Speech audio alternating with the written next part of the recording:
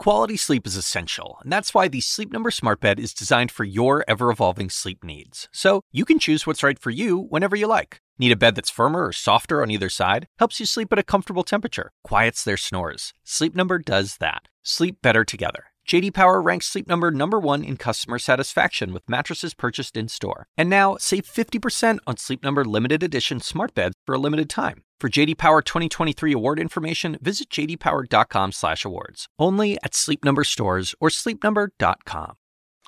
Last night, obviously, was not a good night for our campaign from a delegate point of view. We lost in the largest state up for grabs yesterday, the state of Michigan. We lost in Mississippi, Missouri, and Idaho.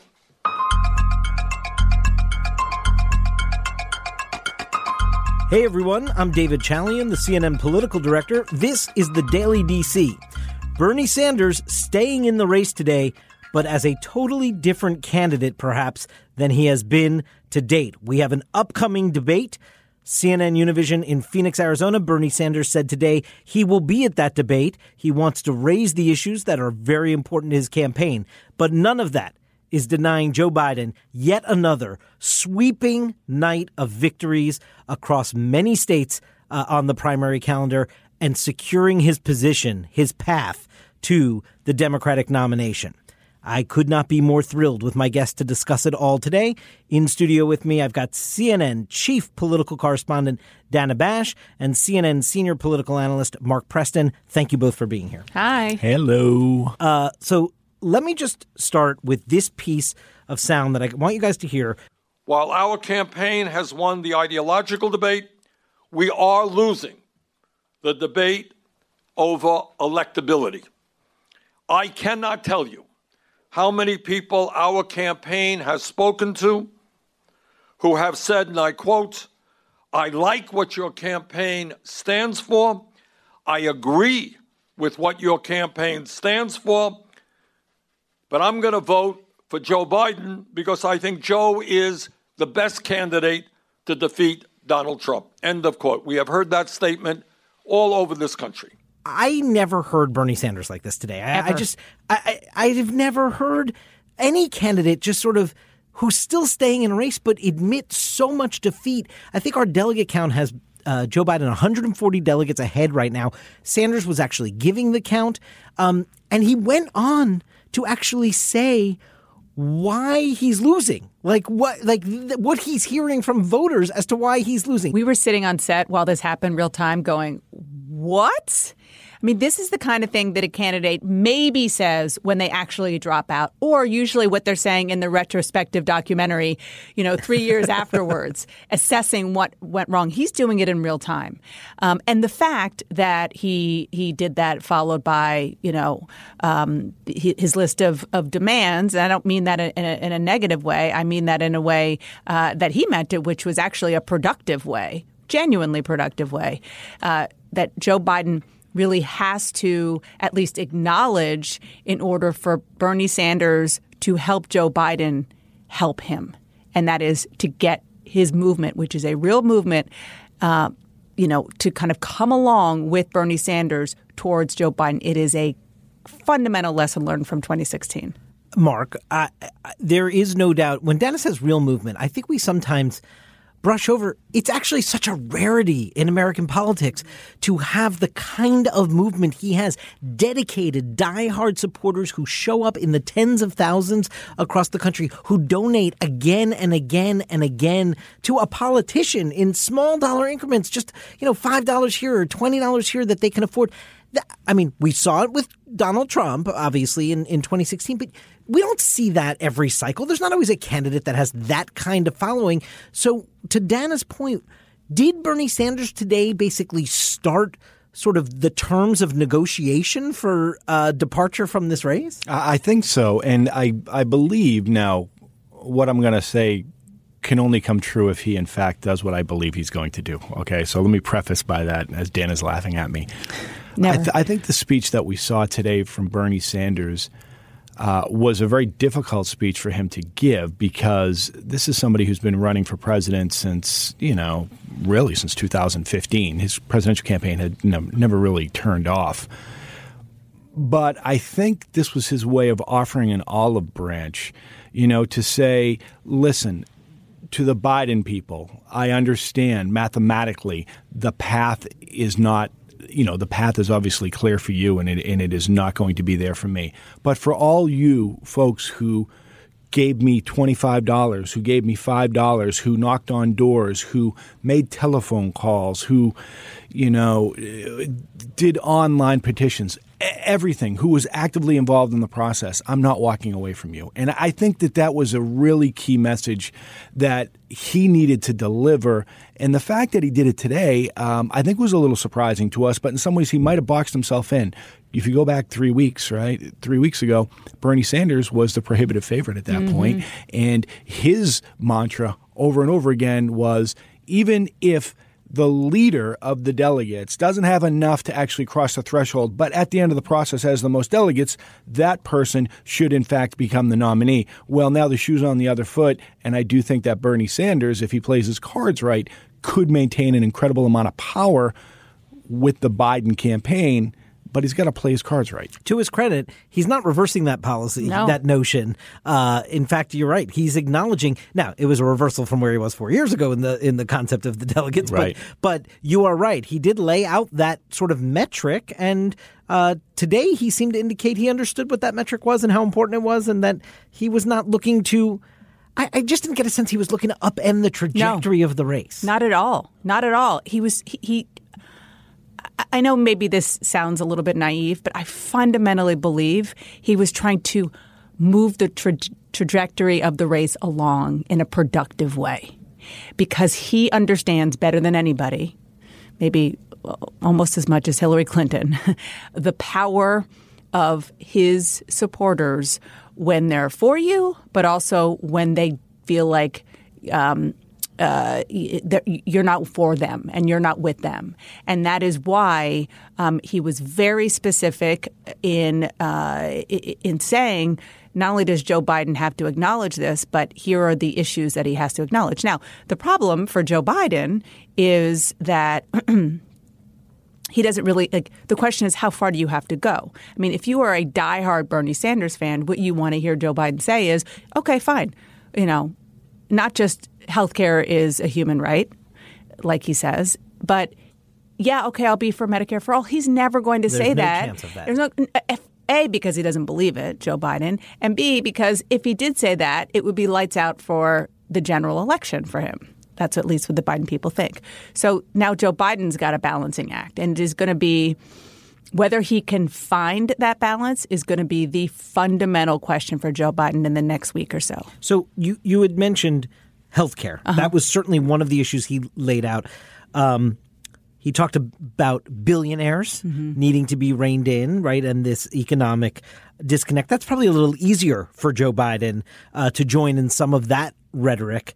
I guess my question for you, Dana, because what he did not do, I noted this when we were on air together, but what he did not do was go after Joe Biden on the Iraq war like he's been doing for a month. He didn't go after Joe Biden on trade like he's been doing for months. He didn't go after Joe Biden on Social Security. He was not about attacking Joe Biden's record anymore.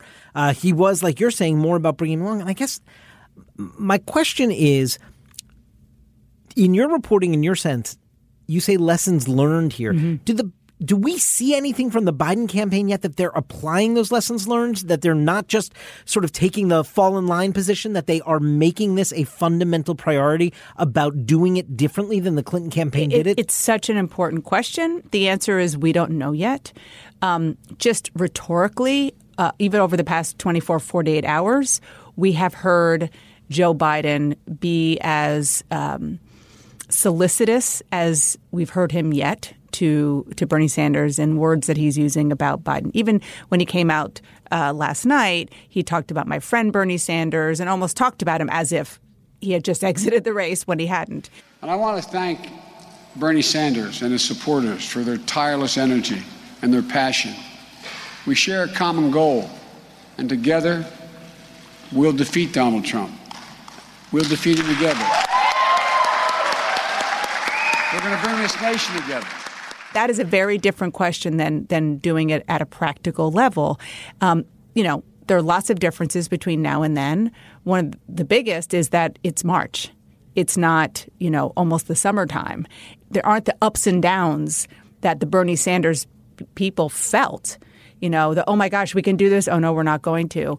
In 2016, I mean, since Iowa, since I guess Nevada, it's been kind of, I guess sort of New Hampshire, it's been disappointment after disappointment for the Sanders campaign, pretty much, if you look at the big picture.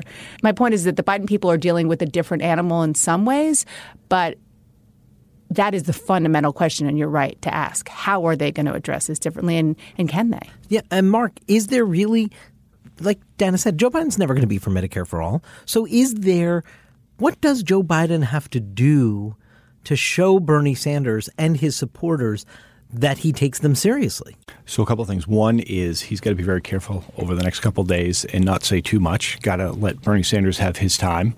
I think it would be helpful to Joe Biden and the Democratic Party if the Democratic Party establishment backed off in telling Bernie Sanders that he needs to get out of the race. I think that's only going to harden Bernie Sanders, and we all know him, well enough to know that that's, that would just inflame him.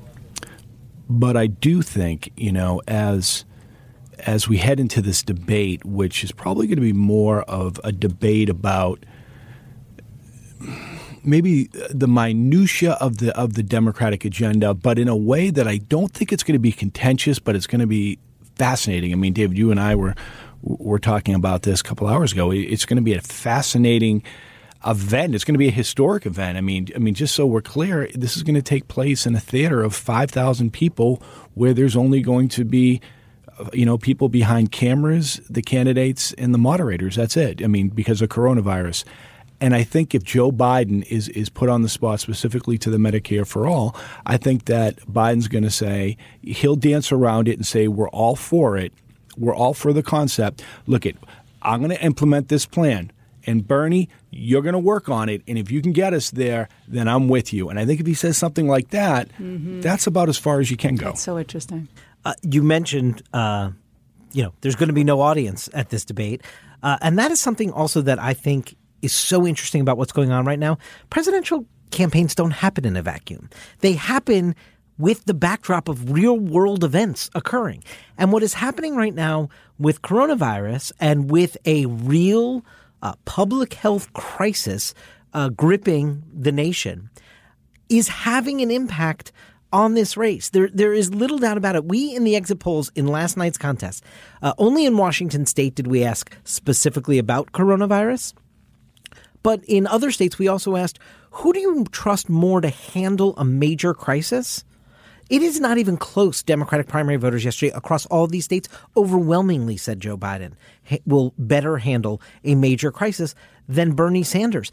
It just seems to me that if the Democratic electorate has told us time and again nothing's more important than getting rid of Donald Trump, and that Donald Trump is at the moment failing this leadership test broadly with the American people, but obviously acutely with Democrats, with the Democratic primary electorate, that this is a moment of contrast where Joe Biden is almost already able to pose a general election context for these voters, and it's working to his benefit. Absolutely. And you're right. I mean, last night didn't happen in a vacuum. And it wasn't just the momentum that Joe Biden got. It wasn't just that other candidates dropped out. There's no question that what is going on in people's workplaces, their schools, their churches, things shutting down, people getting worried. What do? You look to see who can lead and who can give you a fundamental sort of guidepost on basic structures of government. And, that's kind of other things in some ways are kind of a luxury. I'm not saying that healthcare for all is a luxury, but, when you're looking at a fundamental question of leadership, everything else falls by the wayside. Yeah, Mark, it's almost as if it's a moment right now for people to envision one of these guys actually in charge and in the Oval Office, and Bernie Sanders is losing that argument to Joe Biden. Losing that argument to Joe Biden, and let me put this in terms of pop culture. I was listening to Howard Stern this past week. You should talk to me, not him. Dana's mocking my pop culture. I got to be honest with you. I deficiency. have no pop culture Yes, you either. do. I happen to be listening to Howard Stern this past weekend, or this past weekend, he was talking about the election, and he said, he goes, Bernie's a good guy, but he was never going to get elected. Biden needs to be in there because you know what? Biden needs to show what a real president would do. Biden needs to show he was in there for 8 years and he was there for Ebola. He was there for all these other crises. What Joe Biden needs to do is he needs to go out and basically act as if he is the president and try to, act that way. Create a shadow. You didn't say this, but create almost kind of like a shadow government to show what would happen if he was in charge. So let me ask you guys a final question. I'm not big on predictions, but I'm going to try to put you guys on the spot. Today's Wednesday. If we were to gather again for this podcast one Wednesday from now, a debate will have happened. 4 more contests would have happened in Florida, Ohio, Arizona, Illinois. Is Bernie Sanders still in this race next Wednesday? I think it's more likely than not that the answer is no. But even if it is yes, it won't be in a viable way. I mean, it's not in a viable way right now. Even he admitted it, but even less so. There will be other reasons for it if it's the case. Those are really good states coming up for Joe Biden. Really good states. And that's why you have to wonder, to Dana's point, is if he gets out, does he get out Monday before voting really on Tuesday? And if he doesn't, we still expect him to at some point, but it's how it plays out. Can I just note, though, next Wednesday we'll probably all be doing this from our homes, right? Oh my because God. everybody will be self-quarantined. I will just say to where we started, I really think the story in the Democratic nomination race for the next several weeks is going to be about how the party stitches itself together. Absolutely. This is going to be the most important piece of work for the Biden operation to undertake from now to the fall. And the fact that Bernie Sanders is the one holding the needle right now in that stitching, who would have thunk it? Amazing. Guys, Mark Preston, Dana Bash, thank you so much for being here. Love you, David appreciate Chalian. Thanks for having us. Love you guys. Special thanks to our listeners as well. Remember, we publish a new episode every weeknight, so please subscribe on your favorite podcast app. And while you're there, consider leaving a rating or a comment. It helps people find the show. And if you want to tweet about this podcast, please do so using the hashtag #TheDailyDC. We'll see you tomorrow. So did you just stop with pop culture in like 1989? Pretty much. It's so sad. You know the Jenners and the Kardashians are related, right? Yes, Okay, that good. I heard. Okay. Quality sleep is essential, and that's why the Sleep Number Smart Bed is designed for your ever-evolving sleep needs. So you can choose what's right for you whenever you like. Need a bed that's firmer or softer on either side? Helps you sleep at a comfortable temperature. Quiets their snores. Sleep Number does that. Sleep better together. J.D. Power ranks Sleep Number #1 in customer satisfaction with mattresses purchased in-store. And now, save 50% on Sleep Number limited edition smart beds for a limited time. For J.D. Power 2023 award information, visit jdpower.com/awards. Only at Sleep Number stores or sleepnumber.com.